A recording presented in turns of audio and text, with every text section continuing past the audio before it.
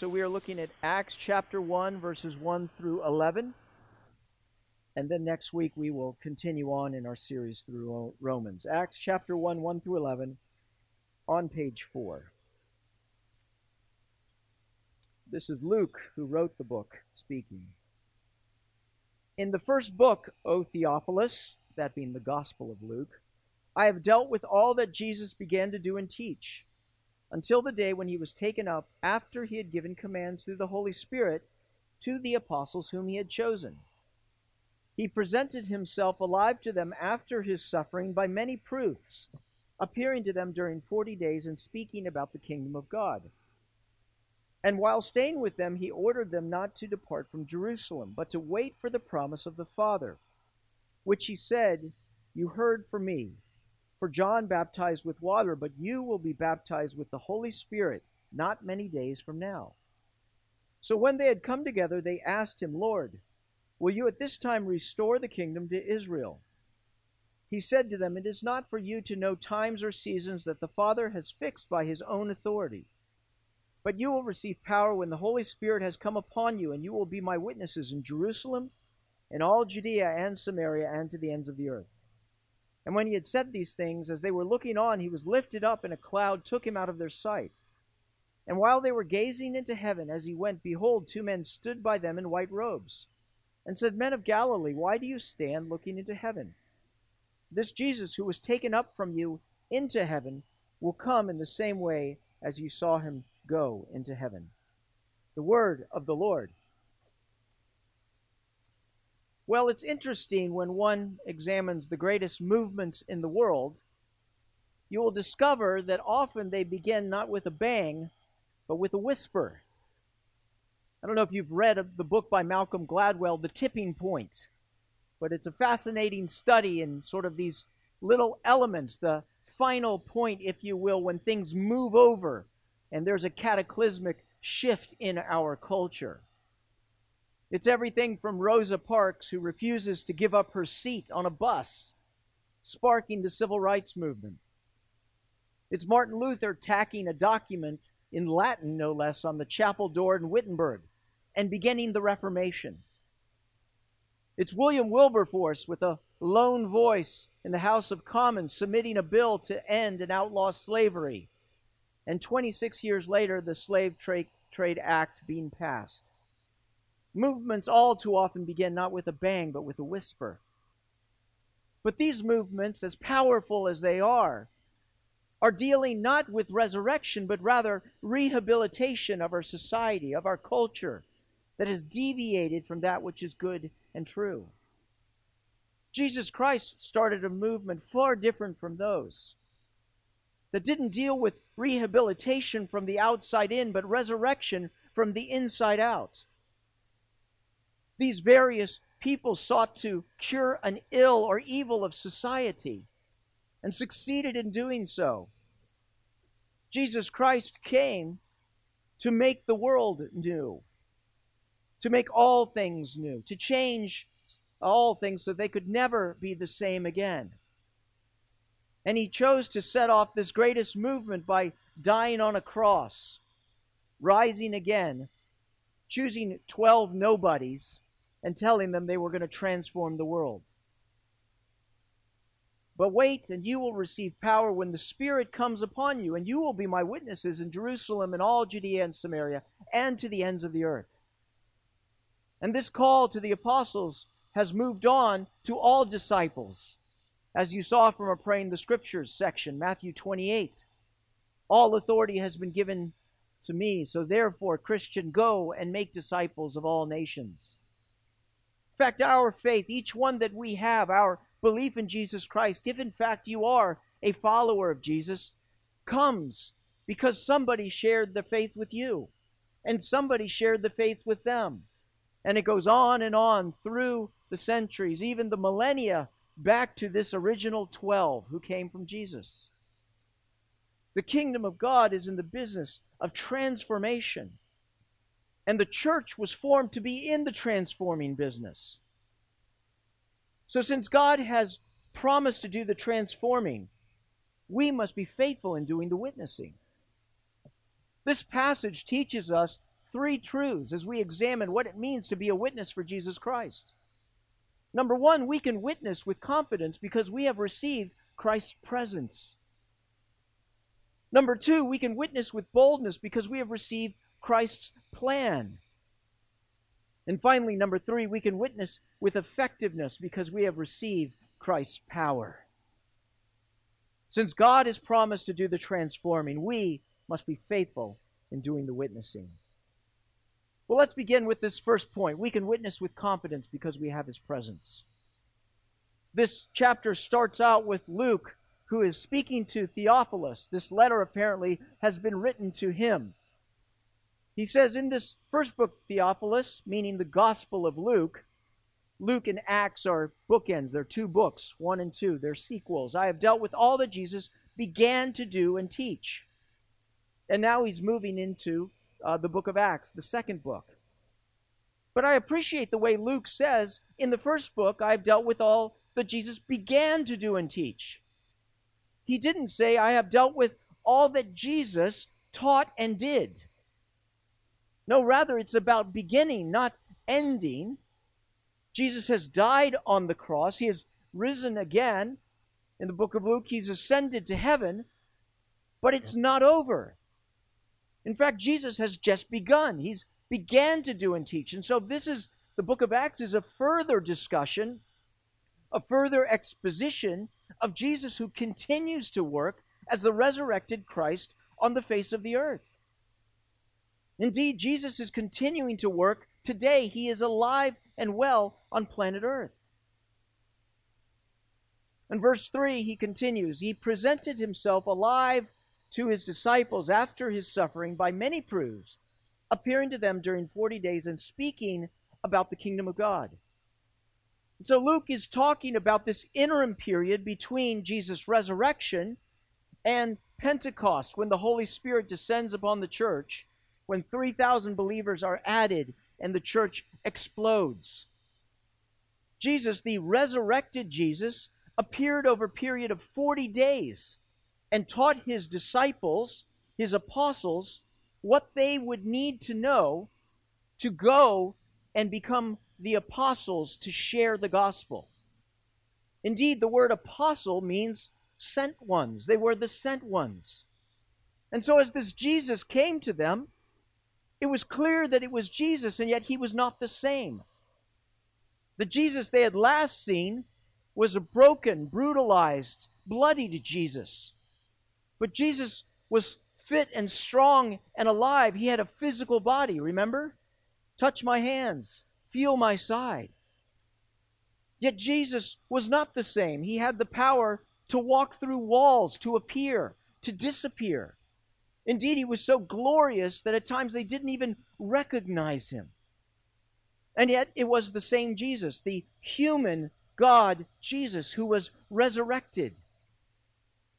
Jesus begins to minister, we see, in a different way. Look in verse 2, until the day when He was taken up, so over 40 days, after He had given commands through the Holy Spirit to the apostles whom He had chosen. Nowhere in the Gospels of Matthew, Mark, Luke, and John does it use this language of giving commands through the Holy Spirit. But Jesus' plans have always been to provide the Holy Spirit to minister to the people. Remember in John 16, as they're heading toward the Mount of Olives, where Jesus is going to be betrayed, Jesus says to His disciples, I tell you the truth, it's for your good that I'm going away. Unless I go away, the Counselor will not come to you. But if I go, I will send Him to you. I have much more to say to you, more than you can now bear, but when the Spirit of truth comes, He will guide you into all truth. He will not speak on His own, but He will speak only what He hears, and He will tell you what is to come. I will not leave you as orphans, in John 14:18 He says, but I will come to you. Before long, the world will not see me anymore, but you will see me. Because I live, you also will live. And on that day, you will realize that I am in the Father, and you are in me, and I am in you. And so there is a transition that is occurring here. That Jesus, the physical Jesus, is there. But His Holy Spirit, He is providing to His disciples. In fact, it says that He breathed on them, the Holy Spirit, so they could understand what He was teaching them. They received the first deposit of the Holy Spirit, the 12 apostles, before it was given out 50 days later on the day of Pentecost. Jesus goes so far as to say it's for your good that this is going to happen. Because I'm not only going to be with you, apostles, I'm going to be in you. You're going to receive power. Notice in verse 4, he says, you must wait and not depart from Jerusalem, but to wait for the promise of the Father, which he said, you heard from me. For John baptized with water, but you will be baptized with the Holy Spirit not many days from now. Why is Jesus doing this transition, moving from ministering through his person, through ministering by his Holy Spirit? Because they're going to need the Holy Spirit to be witnesses. Now, what exactly is a witness? We think of witness in pretty much the same way as they do, but with some differences. See, back then when there was a trial, it wasn't handled by attorneys for the defense and attorneys for the prosecutor who are both presenting arguments before a judge. No, it was actually handled by the judge himself. There were no advocates in the same way as we use lawyers. The judge was seeking the truth. And so if you were a defendant, your goal was not to have a highly trained professional who would be able to argue your case, but the most important thing to you was an eyewitness or a character witness to tell the truth to the judge. What you needed was an intimate friend, not a professionally trained, dispassionate lawyer who didn't know you. You see, the Holy Spirit is and was the intimate friend of Jesus. When you think about it, it was the Holy Spirit that conceived Jesus in the womb of the Virgin Mary. It was the Holy Spirit that led Jesus into the desert, into the wilderness. It was through the Holy Spirit that the Father was with Jesus. Indeed, Jesus was raised from the dead by the Holy Spirit. The Holy Spirit is the intimate friend of Jesus. He is the one who can testify to Jesus who he is. And Jesus knew that the disciples would need the testimony of that intimate friend as they would experience the persecution, as they would wander through a disbelieving world trying to share about Jesus. It's the Holy Spirit that would remind the apostles and who reminds us of all the things that Jesus did and said. See, the apostles' role was to be a witness. John 15:27 puts it this way. When Jesus says to the apostles, you must also bear witness as you have been with me from the beginning. And so the Holy Spirit is given to the apostles, and they go and they testify. Think of the experiences and challenges of these apostles as they went out into a world that had seen Jesus crucified. And then they shared. They were whipped. They were derided. They were chastened. They were warned. And that they could not help speaking about the one whom they had seen and heard.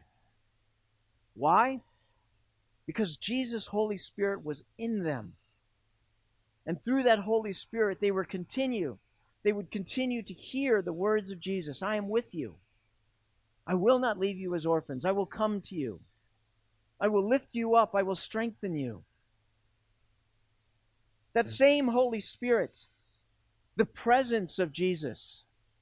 I love the way in Romans 8 where it says that anyone who does not have the Spirit of God does not belong to him. But if anyone has the Spirit of Christ, he has Christ. Christ is in him. The Spirit and Jesus are interchangeable. So if you really wanted to title the book of Acts, it's not the Acts of the Apostles. It's really the continuing acts of Jesus by his Holy Spirit through the apostles. Why were the apostles able to testify with such passion? Because Jesus was in them, and they knew him. And so the question we have to ask is this: do we know him? Is the Spirit of Jesus residing in our hearts? Are we in communion with Him? Being built up and strengthened with Him? Learning about the kingdom of God from Him through His Word? See, like the apostles, the same Holy Spirit that dwelt in them were a witness to our friend, Jesus Christ, through the testimony of the Holy Spirit. Without Jesus, what do we have to give? Nothing. But with Jesus, we have everything to give. We can witness with confidence because we have received Christ's presence. But we can also witness with boldness because we know His plan. Point 2. In verse 3, it shows that Jesus presented Himself to these apostles. And He appeared to them over 40 days, and He spoke with them about the kingdom of God. In verse 6, the apostles, when they'd come together, asked Him, "Lord, will you at this time restore the kingdom to Israel?" Remember, the apostles are part of Israel who have been under the thumb of the Romans for centuries. They've experienced persecution. They've been taught to think about the coming of the kingdom of God in a political fashion. And that temptation to see Jesus as a political Messiah who will ease all of their external problems continues. But you see, they've made 3 crucial errors about understanding the kingdom of God. Number 1, that it was political and territorial. Notice, at this time, are you going to restore the kingdom of Israel? In other words, are you going to kick out the bad guys, bring in the good guys, and make Israel be in charge of everything? It was also nationalistic. There was no vision for other nations, other ethnicities, other tribes. It was all about us, nothing about them. And finally, it was immediate. Are you at this time going to restore the kingdom of Israel? In other words, are you going to make it happen, the revolt to occur right now that you're alive? But what does Jesus say? In verse 7, "It's not for you to know the times or the seasons that the Father has fixed by His own authority, but you will receive power when the Holy Spirit comes upon you, and you will be my witnesses, not only in this city, Jerusalem, not only in Judea and Samaria, but to the ends of the earth." It's like the apostles said to Jesus, "All right, is it going to be red or black?" And Jesus says it's going to be blue. What Jesus is saying is, what I'm talking about is beyond the scope of your small understanding. Indeed, until I give you the Holy Spirit, you can't see a vision of what I'm trying to do. I'm not in the business of restoration, apostles. I'm in the business of transformation. Not from the outside in, but from the inside out. And the church which I'm building is going to transform the world one heart at a time. Notice at verse 9, when Jesus says these things and they're looking on, He's lifted up and a cloud took Him out of their sight.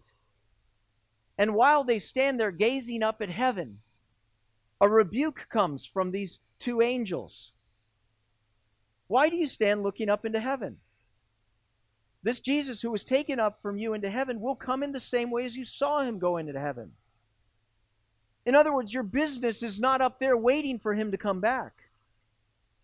Your business is to focus on the mission that He's given you right now. To be about your Lord's work just as He was about the Father's work. The way Jesus is transforming the world, apostles, is through your heart. And this community, and Samaria, which was a cross-culture, and the world beyond. You see, it's the same for us. We are the descendants of the apostles, and the message continues to go out. As on this day, the Lord's Day, hundreds of millions, even billions, worship Jesus Christ today. Whether it's underground in the church in Saudi Arabia, or a few people left in a giant cathedral in Rome or Scandinavia, See, we have to focus on the teaching us, reminding us of what we're about. We will lose our focus. And we will either look to build a kingdom that is outward and behavior based, or we will withdraw from the world and continue to stare at the sky, not being part of what God is doing. See, they were looking to build an outward behavior based kingdom, but didn't get at the core of a transformed heart. The church they were going to build before the Holy Spirit was based on activities and methods and movements. If we're not careful walking by the Holy Spirit, we'll seek to build a kingdom that's self-focused, not God-focused and others-focused. A kingdom that meets our benefits rather than God's. Indeed, it will be a superficial kingdom, because a kingdom without the Spirit cannot transform anything. Ultimately, what we'll end up doing is withdrawing from this evil world and staring at the sky, waiting, totally divorced from the power that He gives us. See, that's the thing about a stream or a river. We got to go tubing while we were at Cherokee down one of these great rivers. And the reason there's power flowing through this river is because the rain comes down from the mountains and it flows through and it filters into a bigger tributary that ultimately goes into the sea. And there's a power, a flow, if you will, and that's the current, if you will, that creates the ride that we have. If you stop it up, eventually the current will stop. It won't go anywhere. It will find a different place to go out. See, the Spirit makes us His witness. The Spirit gives us boldness. And the Spirit teaches us and shows us what God's plan is to transform the world. I love this. But you will receive power, and you will be my witnesses in Jerusalem. That's Virginia Beach. First it begins in your heart. First you understand your heart, and then Virginia Beach. And then cross-culturally, that's Samaria. We did a little of that with the Cherokee Nation, but they're all sorts of different people, different ethnicities, different nationalities in this place, isn't there? And the world beyond. That is the plan, moment by moment, heart by heart. We don't understand it. The Spirit blows where it will. I can give a talk to 100 people who are not Christians. And for some of them, the light comes on. For other people, it's like I was speaking to a wall. How does that work? I don't know how it works. Life finds a way. The Cherokee people who we went to, in some ways, were so different from ours. It's just interesting to watch their mentality and vision. They had a sense of culture and oneness as a people. And yet they didn't know their history. The problems and the issues that plagued them seemed to plague all of them, seemed to distribute throughout that entire people. But they were just like us in the sense that they were people and humans who had the same desires that we did, for purpose, for meaning, for belonging, to love and be loved. We're all the same because we're all part of the same race. It's called the human race. It's the witness that people need. See, we know His plan. The question is, will we participate in it? What we need is a Spirit to move in our hearts. And what we need is each other. Jesus never sent just one. He always sent two, at the least, 2 by 2 going out into the world. And so my question, I guess, for you is this. Where is your Jerusalem? Where is your Judea? Where is your Samaria? Where has God planted you? Oh, but Carlos, I can't make a difference. No, you can't. But He can. and He's in you, and you're in Him. Carlos, I don't want to. But He wants to. And He's in you, and you're in Him. I think I'm terrible at witnessing, by the way. Truth of the matter, I'm scared to death. Well, you're a pastor, Carlos. You need to... No, I'm shy. But you know what? He's in me, and I'm in Him. And I do not preach myself, but Jesus Christ is Lord and Savior. Because the gospel is the power of salvation for all those who believe. It's not me. I don't have anything to give aside from Him. But because I have Him, I have everything to give. See, that's the great thing about Christianity. We're not used car salesmen of the Christian faith. We're ambassadors of the living God who dwells within us. We are receptacles of His power, His current flowing through us to reach others. I remember one of my favorite guys whose name was Jeff Stables. I used to work with Young Life. I used to walk into high schools and tell people about Jesus. I think I was terrified every time I walked out of my car. And Jeff Stables was one of the high school kids at Fort Defiance High School. How's that for a high school? Sharing about Christ. Fort Defiance. And Jeff was about as far as you could get. If you were to pick out of this school the one kid who would not receive Jesus Christ as Lord, it would be him. But for whatever reason, Jeff came to camp with me to Saranac. And I remember sitting with him after day 3 of him hearing the speaker. And he came into the cabin. Something was different. He said, Carlos, I get it. What do you mean you get it? I've been sharing it with you for I don't know how long. The Spirit blows where it will. I get it. Meaning the Spirit was in his heart. And it was a rocky beginning for Jeff Stables.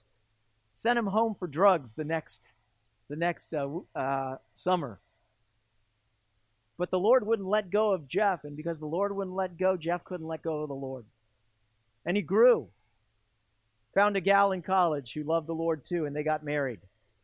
Raised their kids to honor the Lord. Got involved in ministry. Became a Young Life staff person as well.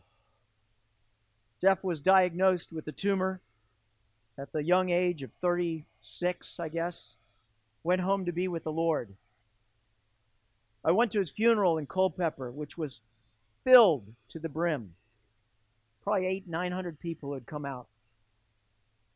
Because this guy loved Christ, and because he loved Christ, loved people. See, we can witness with confidence because we receive Christ's power. But we can also witness with boldness because we've received Christ's plan. Jesus said it, that settles it. Go and share. I'll do the rest. Don't worry about it. I'll be with you. And my message is the power of salvation for all who believe. See, since God has promised to do the transforming, we just need to be faithful in doing the witnessing. Because the kingdom of God is about transformed lives, and the church was formed to be in the transforming business. This brings me to my final point. We can witness with effectiveness because we have received Christ's power. I love that in verse 8. But you will receive power when the Spirit comes upon you. If we're in the information business, we need eloquence. But if we're in the transformation business, we need power. This word power, by the way, in the Greek, dunamis, is the word, which is the same root word for dynamite. You will receive dynamite. Now, I'm not dynamite. What's that guy? I want to, but I won't. I won't. Dynamite's something you carry, isn't it? It's not something you are. But we have this treasure, says the Apostle Paul, in jars of clay, to show that this all-surpassing power is from God and not from us. Though outwardly we are wasting away, inwardly we are being renewed day by day. In other words, it's in your brokenness. It's in your humility.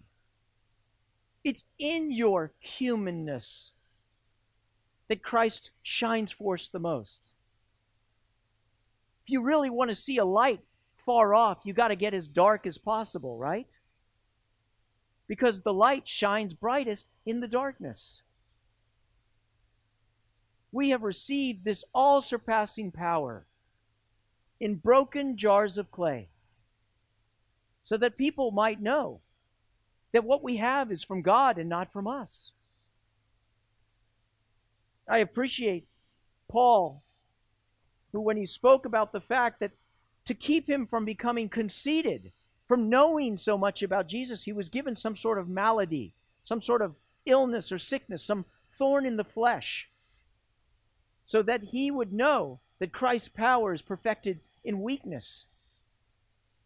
And he said, this is why I boast in weaknesses, in my hardships, in my persecutions, in my difficulties.